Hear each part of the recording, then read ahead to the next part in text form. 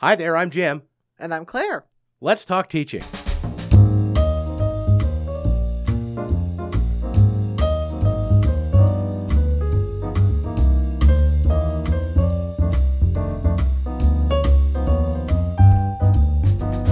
Welcome to Let's Talk Teaching, a podcast from the Center for Teaching, Learning, and Technology here at Illinois State University. I'm Jim G. Joining me again today, our director, Claire LaMonica. Hi, Claire. Hi, Jim. So we've done a lot on our Pokey Little podcast over the years, talking about getting ready to teach for a semester. But today we want to actually talk about how to end a semester. Yeah. And specifically about what? Make sure students get that final feedback. Yeah, well, I think when people think about the end of the semester, they tend to think about that end of semester slog through lots of student work. Right. At end of semester papers, end of semester projects, all sorts of things like that. So, at least that's what I always thought about. I always, right. I always, in the classroom, I'm always like, oh, those portfolios are coming. Those portfolios are coming. With some sense of dread. But of course, that's probably good because at least you're thinking about it ahead of time, right? Well, yes. I mean, I've known all semester that those portfolios were coming. Right. And I've actually worked for that. So I've worked with that in mind. So I think one of the things to think about in terms of end of semester feedback is how much time is it really worth putting into those projects and papers and so on and portfolios. Right.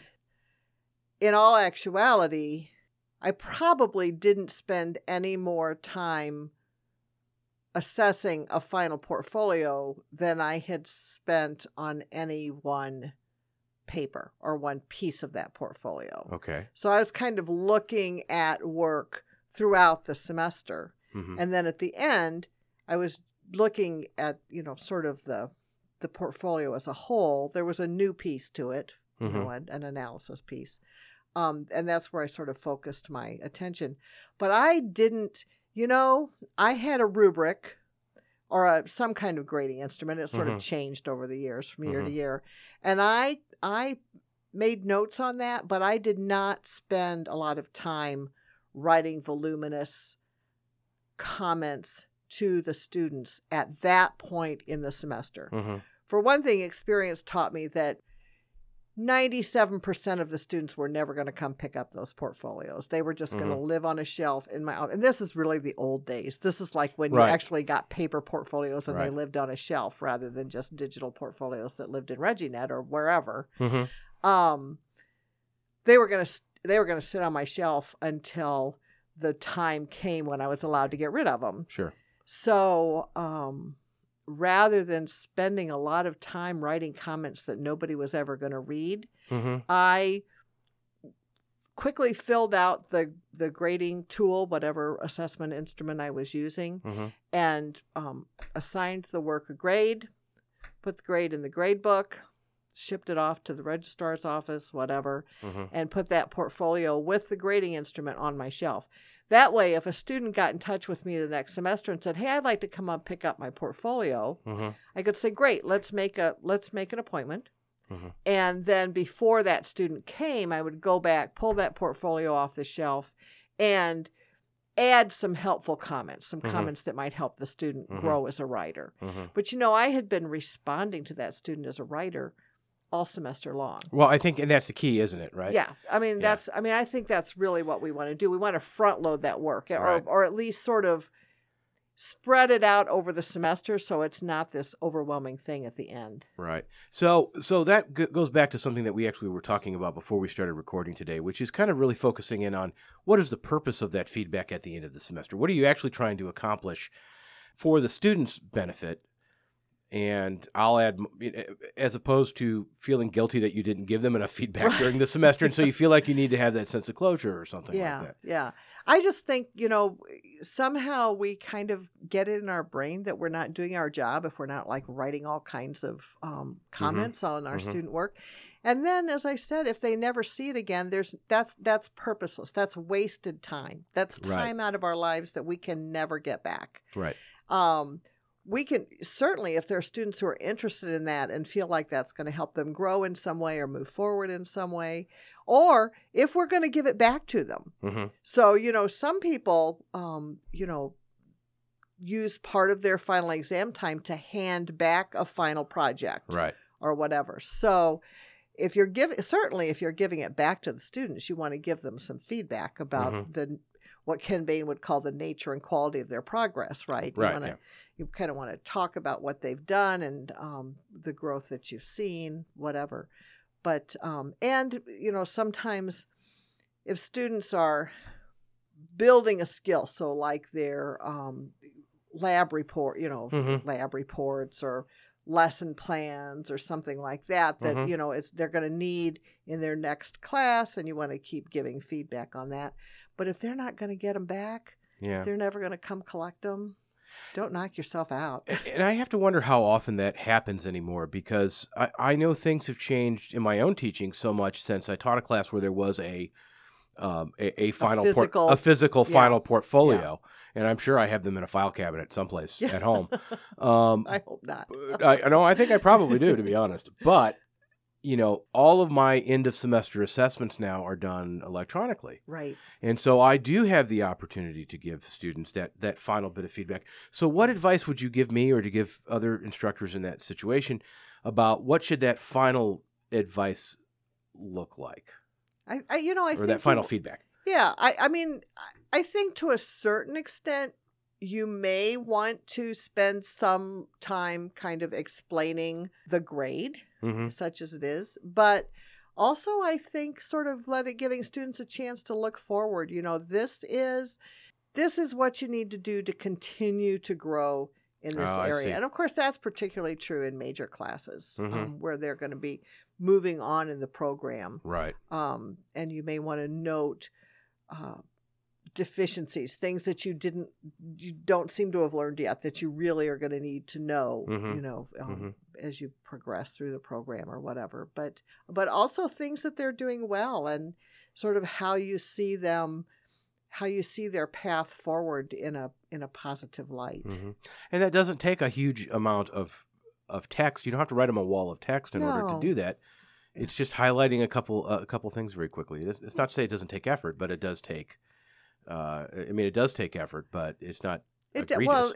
The effort that it takes is attending to that specific student. Right. Yeah. So this, this is obviously easier to do in smaller classes and larger classes, but you're probably also in larger classes, you're probably not collecting that sort of huge summary of that. Yeah. Project, big end of semester project. Right. You're probably looking more at a cumulative exam or something along those lines, because if you've got 150 students, you probably aren't going to collect 150 projects on the last day of class or on their exam day. Sure.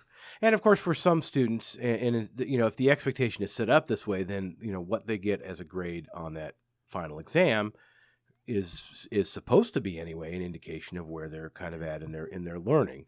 We hope so. We've done episodes in the past, and we can actually link to them in the show notes for this episode with our colleague Julianne McFan talking about the disconnect that sometimes happens between grades and learning. What does a grade mean? And being a certification stuff. So I think in that regard, one of the important things, if possible, is to give students access to see what questions did they miss on that exam. At least you get a little more learning out of it. That becomes more problematic and is probably a little bit beyond the scope of today's episode, because then you're dealing with test security and test banks and all that stuff. So I do remember when I used to give a final exam in a class, I used to offer to students, if you're curious as to what you missed, come in and see me over the summer. Absolutely. Or come in and see me in the fall. In the fall when you get back. When you get back, and I'll be happy to show them to you. Because, of course, we also have to remember that, at least on our campus here at Illinois State, we're required to keep all of the materials involving students and students' grades for at least a year. So, which I think there are records retention policies. There's a record, all of that stuff. Yeah. So you have to kind of go with those.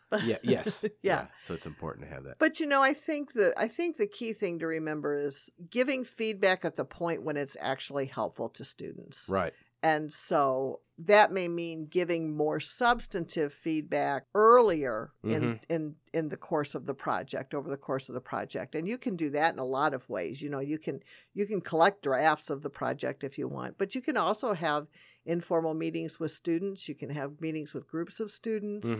You know, we just posted something on Facebook the other day about giving audio feedback or video feedback. Yeah. That might have even been video feedback. So, you know, there's things you can do. Well, and actually a shameless plug. I don't think I even have a title for it yet, and I have to get this done. I think I'm doing a workshop along those lines this summer, probably late in the summer, about communicating with students. And I may be partnering with one of our other colleagues here at CTLT, but because most people don't know, and we've talked about it on our podcast here, that you can record audio feedback in ReggieNet. There are all sorts of different ways through Office 365 and now with the new Adobe products that faculty have access to on campus. So there's a lot of different ways and a lot of free things that are out there too. And you know, it's a process that's been going on for a long time. I know, you know, gosh, back in the day, we're giving feedback on cassette tapes. Oh, really? Yeah, sure. I mean, or little, you know, or sending MP, whatever those MP3s? would be. Yeah. Like people are listening to right now. Like people, you know, sort of moving.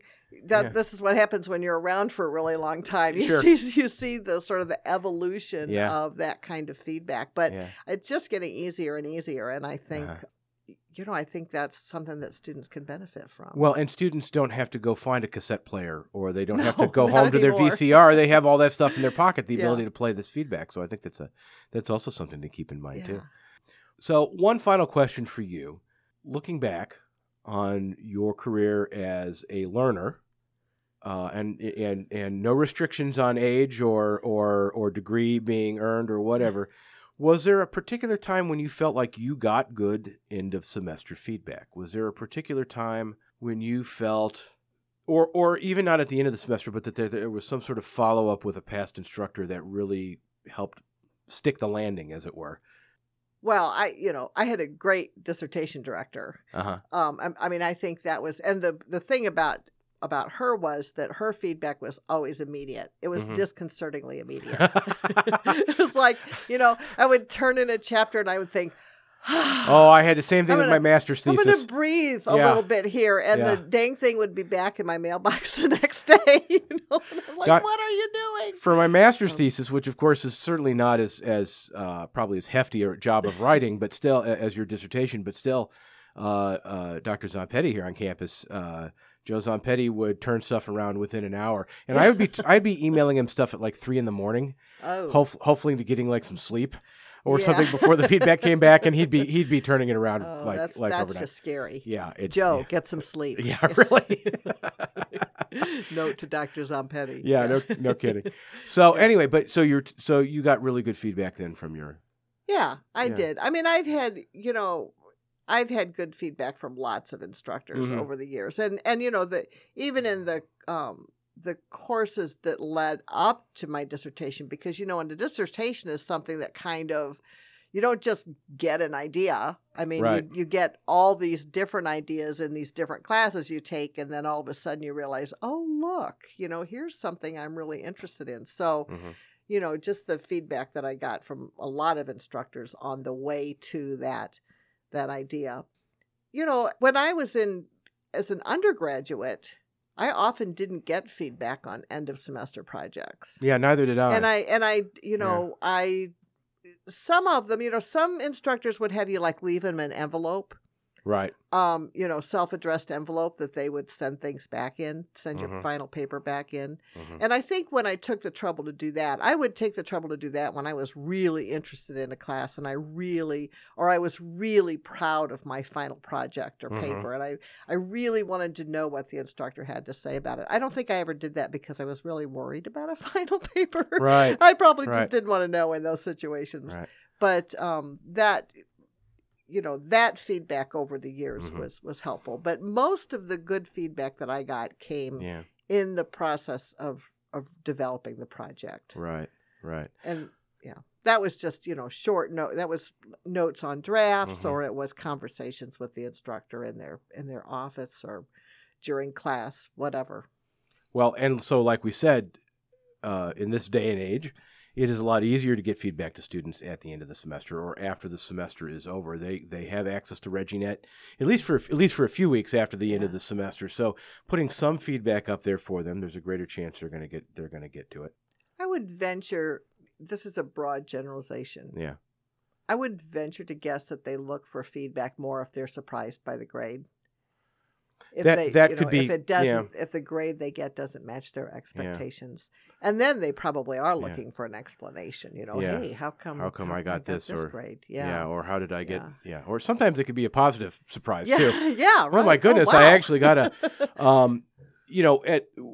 I always have an end of semester communication with my students. So we always meet for the final exam period, even though I don't actually give an exam. We have final projects that are being turned in, and we talk about them and present them during that time.